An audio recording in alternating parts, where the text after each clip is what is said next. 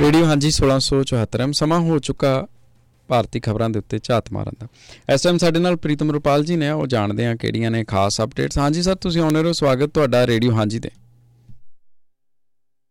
ਬਹੁਤ ਬਹੁਤ ਸ਼ੁਕਰੀਆ ਰਣਜੋਤ ਜੀ, ਮੇਰੇ ਵੱਲੋਂ ਸਾਰਿਆਂ ਨੂੰ ਸਤਿ ਸ੍ਰੀ ਅਕਾਲ। ਜੋ ਖਾਸ ਖਬਰਾਂ ਨੇ ਉਹਦੇ ਵਿੱਚ ਟਰੱਕ ਡਰਾਈਵਰਾਂ ਦੀ ਹੜਤਾਲ ਕਾਰਨ ਜਿਹੜਾ ਹੈ ਭਾਰਤ ਦੇ ਵਿੱਚ ਆਮ ਜਨ ਜੀਵਨ ਤੇ ਕਾਫੀ ਅਸਰ ਪਿਆ ਤੇ ਪੈਟਰੋਲ ਪੰਪਾਂ ਦੇ ਬਾਹਰ ਜਿਹੜੀਆਂ ਹੈ ਤੇਲ ਪਵਾਉਣ ਲਈ ਕਤਾਰਾਂ ਲੱਗੀਆਂ ਗੱਡੀਆਂ ਦੀਆਂ, ਜੋ ਦੇਰ ਰਾਤ ਤੱਕ ਵੀ ਜਿਹੜਾ ਉਸ ਤਰ੍ਹਾਂ ਦਾ ਹਾਲਤ ਬਣੀ ਰਹੀ। ਉਧਰੋਂ ਸਰਕਾਰ ਨੇ ਜਿਹੜਾ ਹੈਗਾ ਕਹਿ ਕੇ ਅਸੀਂ ਟਰੱਕ ਡਰਾਈਵਰਾਂ ਨਾਲ ਗੱਲਬਾਤ ਉਹਨਾਂ ਦੀ ਜਥੇਬੰਦੀ ਨਾਲ ਕਰਨ ਲਈ ਤਿਆਰ ਹਾਂ ਤੇ ਉਸ ਤੋਂ ਬਾਅਦ ਹੀ ਜਿਹੜਾ ਹੈ ਕਾਨੂੰਨ ਬਣਾਏ ਜਾਣਗੇ। ਉਹਨਾਂ ਨਾਲ ਸਲਾਹ ਮਸ਼ਵਰਾ ਕਰਕੇ ਅੱਜ ਮਸਲਾ ਹੱਲ ਹੋਣ ਦੀ ਉਮੀਦ ਹੈ। ਉਧਰੋਂ ਵੱਖ-ਵੱਖ ਜਥੇਬੰਦੀਆਂ ਨੇ ਵੀ ਜਿਹੜਾ ਹੈ ਟਰੱਕ ਡਰਾਈਵਰਾਂ ਦੀ ਹਮਾਇਤ ਕੀਤੀ ਹੈ। ਉਧਰ ਭਾਰਤ ਦੇ ਵਿਦੇਸ਼ ਮੰਤਰੀ ਜੈ ਸ਼ੰਕਰ ਨੇ ਖਾਲਿਸਤਾਨ ਦੇ ਮੁੱਦੇ ਤੇ ਸਿੱਧਾ ਕੈਨੇਡਾ ਦੇ ਉੱਪਰ ਨਿਸ਼ਾਨਾ ਸਾਧਿਆ। ਇੱਕ ਖਬਰ ਏਜੰਸੀ ਨਾਲ ਇੰਟਰਵਿਊ ਦੇ ਵਿੱਚ ਉਹਨਾਂ ਨੇ ਗੱਲਾਂ ਕੀਤੀਆਂ ਕਿ ਜਿਹੜਾ ਹੈ ਕੈਨੇਡਾ ਦੀ ਜਿਹੜੀ ਸਿਆਸਤ ਹੈ ਉਹ ਖਾਲਿਸਤਾਨ ਲਈ ਜ਼ਿੰਮੇਵਾਰ ਹੈ। ਤੇ ਉਧਰ ਬਲਵੰਤ ਸਿੰਘ ਰਾਜੋਆਣਾ ਨੇ ਜਿਹੜਾ ਹੈ ਹੁਣ ਕੇਂਦਰੀ ਗ੍ਰਹਿ ਮੰਤਰੀ ਨੂੰ ਇੱਕ ਚਿੱਠੀ ਲਿਖੀ ਹੈ ਜੋ ਮੀਡੀਆ ਦੇ ਵਿੱਚ ਨਸ਼ਰ ਹੋਈ ਹੈ। ਤੇ ਗੁਰਦੇਵ ਸਿੰਘ ਕੌਂਕੇ ਦੇ ਮਾਮਲੇ 'ਚ ਵੀ ਹੁਣ ਜਿਹੜਾ ਹੈ ਸਿੱਖ ਜਥੇਬੰਦੀਆਂ ਨੇ ਕਿਹਾ ਕਿ ਕੈਪਟਨ ਅਮਰਿੰਦਰ ਸਿੰਘ ਤੇ ਸੁਖਬੀਰ ਬਾਦਲ ਖਿਲਾਫ ਜਿਹੜੀ ਕਾਰਵਾਈ ਕੀਤੀ ਜਾਵੇ। ਉਹਨਾਂ ਨੇ ਅਕਾਲ ਤਖ਼ਤ ਸਾਹਿਬ ਦੇ ਜਿਹੜਾ ਹੈ ਇਹਨੂੰ ਇਹਦਾ ਇੱਕ ਮੰਗ ਪੱਤਰ ਇਸ ਸੰਬੰਧੀ ਸੌਂਪਿਆ। ਤੇ ਜੋ ਥਰਮਲ ਪਲਾਂਟ, ਜੋ ਗੋਇੰਦਵਾਲ ਥਰਮਲ ਪਲਾਂਟ ਪੰਜਾਬ ਸਰਕਾਰ ਨੇ ਖਰੀਦਿਆ, ਉਹਦੇ ਮਾਮਲੇ 'ਚ ਹੁਣ ਸਿਆਸਤ ਹੋਣ ਲੱਗ ਪਈ ਹੈ। ਤੇ ਮਨਜਿੰਦਰ ਸਰਸਾ ਤੇ ਨਵਜੋਤ ਸਿੱਧੂ ਨੇ ਕਿਹਾ ਕਿ ਚਿੱਟਾ ਹਾਥੀ ਖਰੀਦ ਲਿਆ, ਜਦਕਿ ਕਾਂਗਰਸੀ ਨੇਤਾ ਰਾਣਾ ਗੁਰਜੀਤ ਸਿੰਘ ਨੇ ਇਸ ਫੈਸਲੇ ਦਾ ਸਵਾਗਤ ਕੀਤਾ ਤੇ ਕਿਹਾ ਕਿ ਇਸ ਨਾਲ ਪੰਜਾਬ ਨੂੰ ਫਾਇਦਾ ਹੋਏਗਾ। ਇਹ ਖਾਸ ਖਬਰਾਂ ਨੇ ਜੀ, ਬਹੁਤ ਸ਼ੁਕਰੀਆ। ਇੱਧਰ ਜੇ ਆਪਾਂ ਹਿੱਟ ਐਂਡ ਰਨ ਵਾਲੇ ਕਾਨੂੰਨ ਦੀ ਗੱਲ ਕਰੀਏ, ਕੱਲ੍ਹ ਦੇ ਦਿਨ ਵੀ ਆਪਾਂ ਗੱਲ ਕਰ ਰਹੇ ਸਾਂ ਇਸ ਮੁੱਦੇ ਦੇ ਉੱਤੇ। ਸੋ ਕਾਫੀ ਕਹਿੰਦੇ ਨੇ ਇਸ ਚੀਜ਼ ਨੂੰ ਲੈ ਕੇ ਤੇ ਰੋਸ ਵੇਖਿਆ ਜਾ ਰਿਹਾ ਦੇਸ਼ ਭਰ ਦੇ ਵਿੱਚ। ਪਰ ਜੋ ਪੰਜਾਬ ਦੇ ਵਿੱਚ ਜੋ ਹਾਲਾਤ ਬਣੇ ਨੇ ਖਾਸ ਤੌਰ ਦੇ ਉੱਤੇ, ਕੱਲ੍ਹ ਇੱਦਾਂ ਲੱਗ ਰਿਹਾ ਕਿ ਜਿੱਦਾਂ ਆਖਰੀ ਬੂੰਦ ਤੱਕ ਵੀ ਤੇਲ ਦੀ ਮੁੱਕ ਗਈ ਹੋਵੇ। ਵੈਸੇ ਕੀ ਸੂਰਤ ਹਾਲ ਨੇ ਫਿਲਹਾਲ? ਵਾਕਈ ਇੱਦਾਂ ਦੇ ਸਿਨੈਰੀਓ ਬਣੇ ਨੇ ਕਿ ਇੱਕ ਦਿਨ ਦਾ ਵੀ ਤੇਲ ਨਹੀਂ ਪੰਪਾਂ 'ਚੋਂ ਨਿਕਲਿਆ। ਹੁਣ ਮੌਜੂਦਾ ਕੀ ਹਾਲਾਤ ਨੇ? ਅਸਲ ਦੇ ਵਿੱਚ ਰਣਜੋਤ ਜੀ, ਜਿਸ ਤਰੀਕੇ ਦੇ ਨਾਲ ਕੱਲ ਜਿਹਨੂੰ ਪੈਨਿਕ ਬਾਇੰਗ ਕਹਿੰਦੇ ਆ ਨਾ, ਵੀ ਘਬਰਾਹਟ ਦੇ ਵਿੱਚ ਖਰੀਦਣਾ, ਉਹ ਜ਼ਿਆਦਾ ਮਸਲਾ ਜਿਹੜਾ ਹੈ ਹੱਲ ਹੋ ਗਿਆ। ਤੇ ਇੱਕ ਤਾਂ ਇਹ ਕਿ ਉੱਤਰੀ ਭਾਰਤ ਦੇ ਵਿੱਚ ਲੋਕਾਂ ਕੋਲੇ ਵਹੀਕਲ ਜ਼ਿਆਦਾ ਨੇ, ਖਾਸ ਕਰਕੇ ਪੰਜਾਬ, ਦਿੱਲੀ, ਹਰਿਆਣਾ ਇਸ ਪਾਸੇ। ਤੇ ਲੋਕਾਂ ਨੇ ਇੱਦਾਂ ਜਿਹੜੀਆਂ ਹੈ ਪੈਟਰੋਲ ਪੰਪਾਂ ਦੇ ਬਾਹਰ ਜਿਹੜੀਆਂ ਲਾਈਨਾਂ ਲਾ ਲਈਆਂ, ਜਿੱਦਾਂ ਬਿਲਕੁਲ ਤੇਲ ਖਤਮ ਹੀ ਹੋ ਚੱਲਿਆ ਹੁੰਦਾ ਤੇ ਉਸ ਤੋਂ ਬਾਅਦ ਤੇਲ ਮਿਲੂਗਾ ਹੀ ਨਹੀਂ ਕਿਤੇ। ਤੇ ਜਿਹਨੂੰ ਨਹੀਂ ਜ਼ਰੂਰਤ ਉਹਨਾਂ ਨੇ ਵੀ ਆਪਣੀਆਂ ਗੱਡੀਆਂ ਜਿਹੜੀਆਂ ਭਰਾ ਲਈਆਂ ਤੇਲ ਦੀਆਂ। ਸੋ ਇਸ ਕਿਸਮ ਦਾ ਇੱਕ ਪੈਨਿਕ ਜਿਹੜਾ ਹੈ ਉਹ ਕ੍ਰੀਏਟ ਜਿਹੜਾ ਹੈ ਹੋ ਗਿਆ। ਤੇ ਪਰ ਕਿਉਂਕਿ ਦੂਜੇ ਪਾਸੇ ਇੱਕ ਗੱਲ ਇਹ ਹੈ ਕਿ ਪਰਸੋਂ ਤੋਂ ਜਿਹੜੀ ਹੜਤਾਲ ਤੇ ਸੀ ਟਰੱਕ ਡਰਾਈਵਰ, ਤੇ ਜੋ ਕੁਦਰਤੀ ਤੌਰ ਤੇ ਕਿ ਜਿਹੜੇ ਪੈਟਰੋਲ ਪੰਪਾਂ ਤੱਕ ਜਿਹੜੀ ਤੇਲ ਦੀ ਪਹੁੰਚ ਹੈ ਉਹ ਜਿਹੜੇ ਹੈਗੇ ਟੈਂਕਰਾਂ ਰਾਹੀਂ ਹੁੰਦੀ ਹੈ। ਜਿਹੜੇ ਇੱਕ ਸਮਝ ਲਓ ਕਿ ਟਰੱਕ ਹੀ ਨੇ ਉਹ ਵੀ, ਤੇ ਉਹ ਜਿੱਥੇ ਨੇੜੇ ਜਿੱਥੇ ਵੀ ਪੈਟਰੋਲੀਅਮ ਦੇ ਜਿਹੜੇ ਡੰਪ ਨੇ, ਜਿੱਥੋਂ ਪੈਟਰੋਲ ਚੱਕਦੇ ਆ। ਏਦਾਂ ਪੰਜਾਬ ਦੇ ਵਿੱਚ ਵੀ ਬਹੁਤ ਸਾਰੀਆਂ ਥਾਵਾਂ ਤੇ ਨੇ। ਅੰਬਾਲਾ ਇੱਧਰ ਸਭ ਤੋਂ ਵੱਡਾ ਪੈਟਰੋਲੀਅਮ ਦਾ ਜਿਹੜਾ ਹੈਗਾ ਇੱਕ ਤਰ੍ਹਾਂ ਦਾ ਕੇਂਦਰ ਹੈ। ਤੇ ਇਸੇ ਤਰ੍ਹਾਂ ਕੋਟਕਪੂਰਾ ਜਿਹੜੇ ਪੁਰਾਣੇ ਨੇ। ਤੇ ਉਸ ਤੋਂ ਬਾਅਦ ਬਠਿੰਡਾ ਦੇ ਲਾਗੇ ਤਾਂ ਰਿਫਾਈਨਰੀ ਵੀ ਲੱਗੀ ਹੋਈ ਹੈ, ਉੱਥੇ ਤਾਂ ਰਿਫਾਈਨਰੀ ਸਿੱਧੀ ਰਿਫਾਈਨਰੀ ਚੋਂ ਤੇਲ ਚੁੱਕਦੇ ਆ। ਤੇ ਹੋਰ ਕਾਫੀ ਥਾਵਾਂ ਤੇ ਜਿੱਦਾਂ ਜਲੰਧਰ ਵੀ ਹੈ। ਪਰ ਇਹ ਵੀ ਉੱਥੋਂ ਤੇਲ ਦੀ ਸਪਲਾਈ ਲਈ ਅੱਗੇ ਉਹ ਟਰੱਕਾਂ ਰਾਹੀਂ ਜਾਂਦੀ ਹੈ। ਇਸ ਕਰਕੇ ਟਰੱਕ ਜਿਹੜੇ ਡਰਾਈਵਰ ਆ ਉਹਨਾਂ ਨੇ ਆਪਣਾ ਚੱਕਾ ਜਾਮ ਕੀਤਾ ਹੋਇਆ ਤੇ ਉਹਦੇ ਕਰਕੇ ਇਹ ਕਾਫੀ ਜਿਹੜਾ ਹੈ ਅਸਰ ਪਿਆ। ਤੇ ਪਰ ਇਹਦਾ ਜਿਹੜਾ ਹੈਗਾ ਸਿੱਧੇ ਅਸਿੱਧੇ ਤੌਰ ਤੇ ਹਰ ਕਾਸੇ ਤੇ ਜਨਜੀਵਨ ਤੇ ਅਸਰ ਪਿਆ, ਕਿਉਂਕਿ ਕੱਲ ਦੇ ਦਿਨ ਜਿਹੜੀਆਂ ਹੋਰ ਜਿੱਦਾਂ ਜ਼ਰੂਰਤ ਦੀਆਂ ਵਸਤਾਂ ਨੇ, ਜਿੱਥੇ ਸਬਜ਼ੀਆਂ ਵਗੈਰਾ, ਉਹਦੇ ਭਾਅ ਵੀ ਇੱਕੋ ਦਮ ਜਿਹੜੇ ਹੈ ਉਹ ਵੱਧ ਗਏ। ਤੇ ਸ਼ਾਇਦ ਇਹ ਲੱਗਣ ਲੱਗ ਗਿਆ ਕਿ ਇਸ ਤੋਂ ਬਾਅਦ ਸ਼ਾਇਦ ਤਾਜ਼ੀ ਸਬਜ਼ੀ ਹੈ ਜਾਂ ਜਿਹੜੀ ਹੋਰ ਇਹ ਚੀਜ਼ਾਂ ਜ਼ਰੂਰੀ ਚੀਜ਼ਾਂ ਉਹਨਾਂ ਦੀ ਸਪਲਾਈ ਰੁਕ ਜਾਏਗੀ, ਸ਼ਾਇਦ ਲੋਕਾਂ ਨੂੰ ਮਿਲਣਾ ਜਾਂ ਏਦਾਂ ਦੀਆਂ ਗੱਲਾਂ, ਇਹਦੇ ਤੇ ਅਸਰ ਜਿਹੜਾ ਉਹ ਪਿਆ। ਪਰ ਜਿਹੜੀ ਜਿਸ ਤਰੀਕੇ ਦੀ ਲੋਕਾਂ ਦੇ ਅੰਦਰ ਇੱਕ ਘਬਰਾਹਟ ਦੇਖੀ ਗਈ ਹੈ, ਜਾਂ ਪੈਟਰੋਲ ਪੰਪਾਂ ਦੇ ਬਾਹਰ ਜਿਹੜੀਆਂ ਲੰਮੀਆਂ ਕਤਾਰਾਂ, ਕਈ ਥਾਵਾਂ ਤੇ ਤਾਂ 1 ਕਿਲੋਮੀਟਰ ਲੰਮੀਆਂ ਜਿਹੜੀਆਂ ਗੱਡੀਆਂ ਦੀਆਂ ਕਤਾਰਾਂ ਲੱਗੀਆਂ ਹੋਈਆਂ ਸੀ। ਹਾਲਾਂਕਿ ਜਿਹੜੀ ਹੜਤਾਲ ਦਾ ਜਿਹੜਾ ਇਹ ਸੱਦਾ ਇਹਨਾਂ ਨੇ 3 ਦਿਨ ਦਾ ਹੀ ਦਿੱਤਾ ਸੀ, ਤੇ 3 ਦਿਨ ਕੋਈ ਖਾਸ ਨਹੀਂ ਜਿਹੜੇ ਹੁੰਦੇ। ਤੇ ਜਦ ਕਿ ਦੂਜੇ ਪਾਸੇ ਕੱਲ ਸਰਕਾਰ ਵੀ ਜਿਹੜੀ ਉਹ ਜਰਕ ਗਈ। ਦੁਪਹਿਰ ਬਾਅਦ ਦੀ ਸਰਕਾਰ ਨੇ ਕਿਹਾ ਕਿ ਅਸੀਂ ਗੱਲਬਾਤ ਕਰਨ ਲਈ ਤਿਆਰ ਹਾਂ, ਤੇ ਜਿਹੜੇ ਟਰੱਕ ਡਰਾਈਵਰਾਂ ਦੀ ਜਿਹੜੀ ਜਥੇਬੰਦੀ ਆ ਉਹਦੇ ਤੇ ਸਲਾਹ ਮਸ਼ਵਰੇ ਤੋਂ ਬਾਅਦ ਹੀ ਜਿਹੜਾ ਹੈਗਾ ਕਾਨੂੰਨ ਜਿਹੜਾ ਲਾਗੂ ਕੀਤਾ ਜਾਏਗਾ। ਇਸ ਤਰ੍ਹਾਂ ਦੀ ਜਿਹੜੀ ਇਹ ਗੱਲ ਹੋਈ ਹੈ। ਤੇ ਜੇ ਆਪਾਂ ਇਸ ਕਾਨੂੰਨ ਤੇ ਆਪਾਂ ਕੱਲ ਵੀ ਕਾਫੀ ਜਿਹੜਾ ਅਸੀਂ ਲੰਬੀ ਗੱਲਬਾਤ ਕਰ ਚੁੱਕੇ ਹਾਂ, ਤੇ ਉਹ ਸਾਫ਼ ਹੈ ਕਿ ਜਿਸ ਤਰੀਕੇ ਦੇ ਨਾਲ ਤਰਮੀਮ ਕੀਤੀ ਗਈ ਹੈ, ਜਿਹੜੇ ਹੈਗੇ 3 ਕਾਨੂੰਨ ਜਿਹੜੇ ਫੌਜਦਾਰੀ ਕੇਸਾਂ ਨਾਲ ਜਾਂ ਅਪਰਾਧਿਕ ਮਾਮਲਿਆਂ ਨਾਲ ਸੰਬੰਧਿਤ ਨੇ, ਇਹਦੇ 'ਚ ਸਖਤ ਜਿਹੜੀ ਧਾਰਾ ਉਹ ਜੋੜੀ ਗਈ ਸੀ, ਖਾਸ ਕਰਕੇ ਕਿਉਂਕਿ ਟਰੱਕ ਡਰਾਈਵਰਾਂ ਤੇ ਜਾਂ ਇਹਨਾਂ ਤੇ ਜ਼ਿਆਦਾ ਇਹਦਾ ਅਸਰ ਪੈਂਦਾ ਸੀ। ਵੱਡੀ ਗੱਡੀ ਜਿਹੜੀ ਆ ਉਹ ਟਰੱਕ ਹੀ ਹੈ, ਤੇ ਜਿਸ ਤਰੀਕੇ ਨਾਲ ਉਹਨਾਂ ਦੇ ਕਿਉਂਕਿ ਬਹੁਤ ਸਖਤ ਜਿਹੜੀ ਸੀ ਉਹਦੇ ਤੇ ਕੀਤੀ ਗਈ ਸੀ। ਬਾਕੀ ਇਹ ਹੈ ਕਿ ਅੱਗੇ ਅਦਾਲਤਾਂ ਦੇ ਵਿੱਚ ਜਾ ਕੇ ਹੁੰਦਾ ਵੀ ਕਿੰਨਾ ਕਿਸੇ ਦਾ ਦੋਸ਼ ਹੈ, ਕਿੰਨਾ ਅਪਰਾਧ ਹੈ, ਤੇ ਪਰ ਇੱਕੋ ਦਮ ਜਦੋਂ ਕਾਨੂੰਨ ਹੀ ਪਹਿਲਾਂ ਤੋਂ ਇੰਨਾ ਸਖਤ ਕਰ ਦਿੱਤਾ ਜਾਵੇ, ਫਿਰ ਕੁਦਰਤੀ ਤੌਰ ਤੇ ਕਿ ਅਦਾਲਤਾਂ ਦੇ ਵਿੱਚ ਜਾਂ ਵਕੀਲ ਵੀ ਉਸ ਕਾਨੂੰਨ ਦੇ ਨੁਕਤਾ ਨਿਗਾਹ ਤੋਂ ਜਿਹੜਾ ਹੈਗਾ ਉਹ ਕੇਸ ਨੂੰ ਜਿਹੜੇ ਹੈ ਉਹ ਲੜਦੇ ਝਗੜਦੇ ਆ। ਸੋ ਹੁਣ ਸਰਕਾਰ ਇੱਥੇ ਕੀ ਸਟੈਂਡ ਲੈਂਦੀ ਹੈ ਜਾਂ ਹੋਰ ਹੈ ਤਾਂ ਹੁਣ ਗੱਲਬਾਤ ਤੋਂ ਬਾਅਦ ਪਤਾ ਲੱਗੇਗਾ। ਪਰ ਇੱਕ ਵਾਰੀ ਜਿਹੜਾ ਦੇਸ਼ ਦੇ ਵਿੱਚ ਪੂਰੀ ਜਿਹਨੂੰ ਆਪਾਂ ਕਹਿੰਦੇ ਆ ਕਿ ਆਮ ਜਨ ਜੀਵਨ ਤੇ ਇਹਦਾ ਬਹੁਤ ਜ਼ਿਆਦਾ ਇੱਕੋ ਦਮ ਅਸਰ ਪਿਆ। ਹੁਣ ਇੱਧਰ ਸਰਕਾਰ ਦਾ ਜਿਹੜੇ ਹਿਸਾਬ ਦੇ ਨਾਲ ਕਹਿਣਾ ਕਿ ਗੱਲਬਾਤ ਕਰਨ ਦੇ ਲਈ ਤਿਆਰ ਨੇ, ਜਾਂ ਫਿਰ ਇੱਦਾਂ ਕਹਿ ਲਈਏ ਕਿ ਹੁਣ ਜਿਹੜੀਆਂ ਗੱਲਾਂ ਬਾਤਾਂ ਨੇ ਉਹ ਮਾਹਰਾਂ ਨਾਲ ਵੀ ਕੀਤੀਆਂ ਜਾਣਗੀਆਂ, ਸਾਰਿਆਂ ਨੂੰ ਭਰੋਸੇ ਵਿੱਚ ਲਿਆ ਜਾਊਗਾ, ਫਿਰ ਫੈਸਲਾ ਲਿਆ ਜਾਊਗਾ। ਕੀ ਕਾਨੂੰਨ ਬਣਾਉਣ ਤੋਂ ਪਹਿਲਾਂ ਨਹੀਂ ਇਹ ਗੱਲਾਂ ਕੀਤੀਆਂ ਜਾਂਦੀਆਂ? ਉਦੋਂ ਕਿਉਂ ਨਹੀਂ ਪੁੱਛ ਲਿਆ ਜਾਂਦਾ ਸਾਰਿਆਂ ਨੂੰ ਕਿ ਕਿਹੜੀ ਚੀਜ਼ ਦਾ ਕਿੱਦਾਂ ਦਾ ਅਸਰ ਪੈਣ ਵਾਲਾ? ਬਾਅਦ ਵਿੱਚ ਜੋ ਇਸ ਚੀਜ਼ ਦਾ ਲੋੜ ਪੈਂਦਾ, ਪਹਿਲੀਆਂ ਜਿਹੜੀਆਂ ਜਥੇਬੰਦੀਆਂ ਨੇ ਜਾਂ ਕੋਈ ਉਹਨਾਂ ਦੀਆਂ ਜਿਹੜੀਆਂ ਔਰਗਨਾਈਜੇਸ਼ਨਜ਼ ਬਣੀਆਂ ਨੇ, ਉਹਨਾਂ ਦੇ ਮੈਂਬਰ ਨੇ ਜਾਂ ਕੋਈ ਡਰਾਈਵਰ ਖੁਦ ਨੇ, ਸੋ ਉਹਨਾਂ ਯੂਨੀਅਨਾਂ ਦੇ ਨਾਲ ਪਹਿਲਾਂ ਹੀ ਗੱਲਬਾਤ ਕਰ ਲਈ ਜਾਵੇ। ਵੈਸੇ ਤਾਂ ਰਣਜੋਤ ਜੀ, ਵੈਸੇ ਕਮਾਲ ਦੀ ਗੱਲ ਹੈ, ਜਿਹੜਾ ਤੁਹਾਡਾ ਇਹ ਨੁਕਤਾ ਬੜਾ ਵਾਜਬ ਹੈ। ਗੱਲ ਤਾਂ ਜਿੱਥੇ ਚੀਜ਼ ਲਾਗੂ ਹੋਣੀ ਹੈ ਜਾ ਕੇ, ਜਾਂ ਜਿਨ੍ਹਾਂ ਤੇ ਅਸਰ ਅੰਦਾਜ਼ ਹੋਣਾ ਹੈ, ਉਹਨਾਂ ਤੋਂ ਹੀ ਗੱਲ ਜਿਹੜੀ ਸ਼ੁਰੂ ਹੋਣੀ ਚਾਹੀਦੀ ਹੈ। ਪਰ ਕਮਾਲ ਦੀ ਗੱਲ ਹੈ, ਹੁਣ ਜਦੋਂ ਤੋਂ ਬੀਜੇਪੀ ਦੀ ਸਰਕਾਰ ਬਣੀ ਹੈ, ਤੇ ਉਹਨਾਂ ਨੂੰ ਤਾਂ ਛੱਡੋ, ਤੁਸੀਂ ਜਿਹੜੇ ਵਿਰੋਧੀ ਧਿਰਾਂ ਦੇ ਜਿਹੜੇ ਨੁਮਾਇੰਦੇ ਨੇ ਜਾਂ MP ਨੇ, ਉਹਨਾਂ ਨਾਲ ਵੀ ਨਹੀਂ ਵਿਚਾਰ ਕੀਤਾ ਜਾਂਦਾ। ਇਸ ਵਾਰ ਤਾਂ 3 ਕਾਨੂੰਨ ਪਾਸ ਕਰਨ ਵੇਲੇ ਤਾਂ ਪਾਰਲੀਮੈਂਟ ਦੇ ਵਿੱਚ ਵਿਰੋਧੀ ਧਿਰ ਦੇ ਜਿਹੜੇ ਸੀ ਮੈਂਬਰ, ਉਹਨਾਂ ਨੂੰ ਮੁਅੱਤਲ ਕਰ ਦਿੱਤਾ ਗਿਆ, ਕੱਢ ਦਿੱਤਾ ਗਿਆ, ਤੇ ਤਾਂ ਕਿ ਇਹਦੇ ਤੋਂ ਕੋਈ ਬਹਿਸ ਵੀ ਨਾ ਹੋਵੇ। ਇਹਨਾਂ ਕਾਨੂੰਨਾਂ ਦੀ ਤਾਂ ਬਹਿਸ ਵੀ ਨਹੀਂ ਹੋ ਸਕੀ, ਕਿਸੇ ਨੇ ਇਹ ਨੁਕਤਾ ਹੀ ਨਹੀਂ ਉਠਾਇਆ। ਸਾਰੇ ਕਾਨੂੰਨਾਂ ਦੇ ਬਾਅਦ ਦੇ ਵਿੱਚ ਭਾਵੇਂ ਕੋਰਟ ਦੇ ਵਿੱਚ ਚਲੇ ਗਏ ਮਾਮਲੇ ਜਾਂ ਹੋਰ ਆ, ਉਹ ਅਲੱਗ ਗੱਲ ਹੈ। ਤੇ ਇਹ ਹੁਣ ਜਿਹੜਾ ਹੈ, ਜਦੋਂ ਇਹ ਕਾਨੂੰਨ ਦੇਖਣ ਤੋਂ ਹੀ ਲੱਗਦਾ, ਜਾਂ ਜਿਹੜੀਆਂ ਟਰੱਕਾਂ ਦੀਆਂ ਜਥੇਬੰਦੀਆਂ ਹੀ ਨੇ, ਕਿ ਇਹ ਤਾਂ ਨਿਰਭਰ ਕਰਦਾ ਵੀ ਜਿਹੜਾ ਆਮ ਬੰਦਾ ਇਹਦੇ ਤੇ ਕੇਸ ਨਹੀਂ ਲੜ ਸਕਦਾ ਜਾਂ ਹੋਰ ਹੈ, ਉਹਨੇ ਤਾਂ ਮਾਰਿਆ ਜਾਣਾ, ਜਿਹੜਾ ਜਿਹਦੇ ਕੋਲ ਕੋਈ ਚੰਗਾ ਵਕੀਲ ਨਹੀਂ ਜਾਂ ਹੋਰ ਹੈ, ਜਿਹੜਾ ਡਰਾਈਵਰ ਹੈ। ਸਾਨੂੰ ਪਤਾ ਹੀ ਹੈ ਕਿ ਡਰਾਈਵਰਾਂ ਦੀ ਜਿਹੜੀ ਆਮ ਜਨ ਜੀਵਨ ਜਾਂ ਕਿੰਨੇ ਕੁ ਵੈਲ ਆਫ ਹੁੰਦੇ ਆ, ਜਾਂ ਕਿੰਨਾ ਕੁ ਉਹਨਾਂ ਦਾ ਜੀਵਨ ਬਸਰ ਜਾਂ ਜ਼ਿੰਦਗੀ ਦਾ ਜਿਹੜਾ ਰਹਿਣ ਸਹਿਣ ਹੈ ਕਿੱਦਾਂ ਦਾ ਹੁੰਦਾ। ਉਹਨਾਂ ਦਾ ਤਾਂ ਆਈ ਚਲਾਈ ਮਸਾਂ ਚੱਲਦੀ ਹੈ, ਜਿੰਨੀਆਂ ਕੁ ਉਹਨਾਂ ਦੀਆਂ ਤਨਖਾਹਾਂ ਨੇ ਜਾਂ ਜਿੰਨਾ ਕੁ ਪੈਸਾ ਬਚਦਾ। ਜੇ ਹੁਣ ਏਦਾਂ ਦਾ ਕੋਈ ਕੇਸ ਪੈ ਜਾਂਦਾ ਜਿਹਦੇ 'ਚ ਸਿੱਧਾ ਹੀ 7 ਲੱਖ ਰੁਪਇਆ ਜੁਰਮਾਨਾ ਤੇ 10 ਸਾਲ ਦੀ ਕੈਦ ਆ, ਉਹਦੀ ਤਾਂ ਜ਼ਿੰਦਗੀ ਇੱਕ ਤਰੀਕੇ ਨਾਲ ਤਬਾਹ ਹੋ ਗਈ ਨਾ, ਜੇ ਉਹ ਆਪਣੀ ਗੱਲ ਠੀਕ ਤਰੀਕੇ ਨਾਲ ਪਲੀਡ ਨਹੀਂ ਕਰ ਸਕਦਾ, ਕੋਈ ਚੰਗਾ ਮਹਿੰਗਾ ਵਕੀਲ ਨਹੀਂ ਕਰ ਸਕਦਾ। ਤੇ ਇਹਦੀ ਬਜਾਏ ਸਰਕਾਰ ਦਾ ਇਸ ਪਾਸੇ ਵੱਲ ਨਹੀਂ ਕੋਈ ਧਿਆਨ ਕਿ ਇਹਨੂੰ ਜਿਹੜਾ ਹੈਗਾ ਕਿਸ ਤਰੀਕੇ ਨਾਲ ਸੜਕਾਂ ਨੂੰ ਸੇਫ ਬਣਾਇਆ ਜਾਵੇ, ਕਿਸ ਤਰੀਕੇ ਨਾਲ ਹਾਦਸੇ ਜਿਹੜਾ ਰੋਕਣ ਤੋਂ ਇਹ ਕੀਤਾ ਜਾਵੇ। ਜਿਹੜਾ ਸਕੰਜਾ ਉਹ ਆਮ ਨਾਗਰਿਕ ਤੇ ਜਿਹੜਾ ਹੈ ਉਹ ਕੱਸਿਆ ਜਾਂਦਾ। ਤੇ ਇਹ ਸਾਨੂੰ ਪਤਾ ਹੀ ਹੈ ਕਿ ਕਈ ਵਾਰੀ ਹਾਦਸੇ ਲਾਪਰਵਾਹੀ ਨਾਲ ਵੀ ਹੁੰਦੇ ਆ, ਕਈ ਵਾਰੀ ਅਚਾਨਕ ਵੀ ਹੋ ਜਾਂਦੇ ਆ, ਕਿਸੇ ਦਾ ਵੀ ਕਸੂਰ ਨਹੀਂ ਹੁੰਦਾ।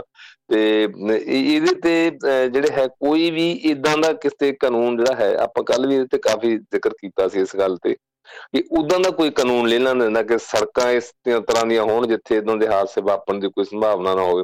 ਸੜਕਾਂ ਤਾਂ ਟੁੱਟੀਆਂ ਰਹਿੰਦੀਆਂ ਨੇ ਅਕਸਰ, ਤੇ ਅਚਾਨਕ ਜਿਹੜੀਆਂ ਹੈਗੀਆਂ ਸੜਕਾਂ ਤੇ ਰਿਪੇਅਰ ਕਰਨ ਵਾਲੇ ਸੜਕ ਬੰਦ ਕਰ ਦਿੰਦੇ ਆ, ਪਤਾ ਹੀ ਨਹੀਂ ਹੁੰਦਾ ਕਿ ਚਾਲਕ ਨੂੰ ਕਿ ਇਹ ਸੜਕ ਅੱਗੋਂ ਬੰਦ ਹੈ ਜਾਂ ਕਿੱਧਰ ਡਾਇਵਰਸ਼ਨ, ਜਿੱਥੇ ਹੁਣ 6 ਲੇਨ ਨੇ ਜਾਂ 4 ਲੇਨ ਨੇ, ਉੱਥੇ ਵੀ ਅਚਾਨਕ ਇੱਕ ਪਾਸਾ ਬੰਦ ਕਰਕੇ ਦੂਜੇ ਪਾਸੇ ਡਾਇਵਰਸ਼ਨ ਕਰ ਦਿੱਤੀ ਜਾਂਦੀ ਹੈ। ਤੇ ਹੋਰ ਤੇ ਏਦਾਂ ਦੇ ਜਿਹੜੇ ਸਿਲਸਿਲੇ ਉਹਨਾਂ ਨੂੰ ਵਿਚਾਰੇ ਤੋਂ ਬਿਨਾਂ ਜਾਂ ਜਿਹੜੀ ਰੋਡ ਟਰਾਂਸਪੋਰਟ ਮਿਨਿਸਟਰੀ ਹੈ ਜਾਂ ਹੋਰ ਹੈ, ਉਹਨਾਂ ਦੇ ਮਾਹਰਾਂ ਦੇ ਜਾਂ ਹੋਰ ਉਹਨਾਂ ਤੋਂ ਲਏ ਤੋਂ ਬਿਨਾਂ ਤੁਸੀਂ ਉੱਦਾਂ ਹੀ ਵੀ ਚਲੋ ਇੱਕ ਕਾਨੂੰਨ ਲਾ ਮਿਨਿਸਟਰੀ ਨੇ ਬਣਾਇਆ, ਉਹਨਾਂ ਨੇ ਪਾਸ ਕਰਵਾਤਾ। ਇਹ ਤੁਹਾਡੀ ਬਿਲਕੁਲ ਗੱਲ ਜਾਇਜ਼ ਹੈ। ਇਹਦੇ ਵਿੱਚ ਤਾਂ ਕਈ ਚੀਜ਼ਾਂ ਜਿਹੜੀਆਂ ਕਈ ਧਿਰਾਂ ਸ਼ਾਮਲ ਨੇ, ਜਿੰਨੇ ਸਟੇਕ ਹੋਲਡਰਸ ਨੇ ਉਹਨਾਂ ਦੀ ਪਹਿਲਾਂ ਰਾਏ ਲੈਣੀ ਚਾਹੀਦੀ ਹੈ, ਉਹਨਾਂ ਤੋਂ ਉਹਨਾਂ ਬਾਰੇ ਜਿਹੜੇ ਮਾਹਰ ਨੇ ਜਾਂ ਲੋਕ ਸਟੱਡੀ ਕਰ ਰਹੇ ਆ ਉਹਨਾਂ ਦੀ ਰਾਏ ਲੈਣੀ ਚਾਹੀਦੀ ਹੈ। ਫਿਰ ਜਿਹੜੀਆਂ ਇਹ ਗੱਲਾਂ ਬਾਤਾਂ ਜਿਹੜੀਆਂ ਇਹ ਹੋਣੀਆਂ ਚਾਹੀਦੀਆਂ ਨੇ। ਸੋ ਇਸ ਤਰੀਕੇ ਦਾ ਜਦੋਂ ਤੁਸੀਂ ਕੋਈ ਮਰਜ਼ੀ ਦੇ ਨਾਲ ਜਾਂ ਇੱਕ ਤਾਨਾਸ਼ਾਹੀ ਦੇ ਨਾਲ ਕਾਨੂੰਨ ਲਿਆਓਗੇ, ਫਿਰ ਕੁਦਰਤੀ ਉਹਦਾ ਵਿਰੋਧ ਜਿਹੜਾ ਹੈ ਉਹ ਹੁੰਦਾ ਹੀ ਹੈ। ਤੇ ਪਰ ਇਸ ਵਿਰੋਧ ਦਾ ਜਿਹੜਾ ਅਸਰ ਹੈ, ਜਿਵੇਂ ਹੁਣ ਕੱਲ ਦੇਖਣ ਚ ਆ ਰਿਹਾ ਹੈ, ਅਜੇ ਵੀ ਇੱਕ ਅੱਧਾ ਦਿਨ ਇਹਦਾ ਅਸਰ ਰਹੇਗਾ, ਜਿਹੜੀ ਇਹ ਹੜਤਾਲ ਹੈ ਜਾਂ ਹੋਰ ਹੈ, ਉਹ ਆਮ ਲੋਕਾਂ ਤੇ ਪੈਂਦਾ। ਉੱਥੇ ਵੀ ਆਮ ਲੋਕ ਜਿਹੜੇ ਹੈ ਪੀੜਤ ਹੁੰਦੇ ਹੈ, ਆਮ ਲੋਕਾਂ ਨੂੰ ਸੰਕਟ ਦਾ ਸਾਹਮਣਾ ਕਰਨਾ ਪੈਂਦਾ, ਨਾ ਸਰਕਾਰ ਨੂੰ, ਨਾ ਮੰਤਰੀਆਂ ਨੂੰ, ਨਾ ਹੋਰ ਹੈ, ਉਹਨਾਂ ਨੂੰ ਕਿਸੇ ਦਾ ਕੋਈ ਸਮੱਸਿਆ ਨਹੀਂ। ਤੇ ਜਦੋਂ ਕਾਨੂੰਨ ਦੇ ਵਿੱਚ ਕਿਸੇ ਦੀ ਸੰਘੀ ਘੁੱਟੀ ਜਾਂਦੀ ਹੈ, ਉਹ ਵੀ ਆਮ ਲੋਕਾਂ ਦੀ ਘੁੱਟੀ ਜਾਂਦੀ ਹੈ। ਸੋ ਇਸ ਤਰ੍ਹਾਂ ਦਾ ਇੱਕ ਕਲਿਆਣਕਾਰੀ ਰਾਜ ਹੋਣ ਦਾ ਦਾਅਵਾ ਕਰਨ ਵਾਲਾ, ਇੱਕ ਵੱਡੀ ਡੈਮੋਕ੍ਰੇਸੀ ਦਾ ਦਾਅਵਾ ਕਰਨ ਵਾਲਾ ਦੇਸ਼ ਦੇ ਵਿੱਚ ਏਦਾਂ ਦੇ ਹਾਲਾਤ ਬਣਦੇ ਆ, ਉਹ ਕੁਦਰਤੀ ਤੌਰ ਤੇ ਫਿਰ ਜਿਹੜੀ ਉਂਗਲ ਉੱਠਦੀ ਹੈ ਜਾਂ ਨਿਗਾਹ ਸੂਈ ਉਧਰ ਨੂੰ ਘੁੰਮਦੀ ਹੈ ਕਿ ਇਹ ਸਾਰੀਆਂ ਗੱਲਾਂ ਸਲਾਹ ਮਸ਼ਵਰੇ ਤੋਂ ਬਾਅਦ ਜਾਂ ਏਦਾਂ ਆਪ ਹੁਦਰੇਪਣ ਨਾਲ ਕਿਉਂ ਕੀਤੀਆਂ ਜਾਂਦੀਆਂ।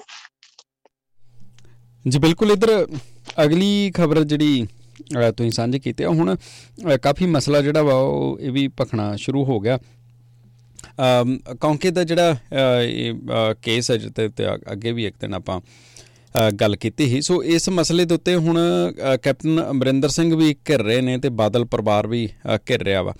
ਸਾਫ਼ ਸਿੱਧਾ ਜਿਹੜਾ ਇਹ ਕਿਹਾ ਜਾ ਰਿਹਾ ਕਿ ਹੁਣ ਇਹਦਾ ਖਮਿਆਜਾ ਜਿਹੜਾ ਸ਼ਾਇਦ ਇਹਨਾਂ ਨੂੰ ਸਾਰਿਆਂ ਨੂੰ ਭੁਗਤਣਾ ਪਵੇਗਾ। ਸੋ ਇਹ ਸਕੰਜਾ ਹੌਲੀ ਹੌਲੀ ਕੱਸਦਾ ਜਾ ਰਿਹਾ ਵਾ। ਸੋ ਕਿਹੜੇ ਪਾਸੇ ਨੂੰ ਇਹ ਜਾਂਦੀਆਂ ਚੀਜ਼ਾਂ ਨਜ਼ਰ ਆ ਰਹੀਆਂ ਨੇ?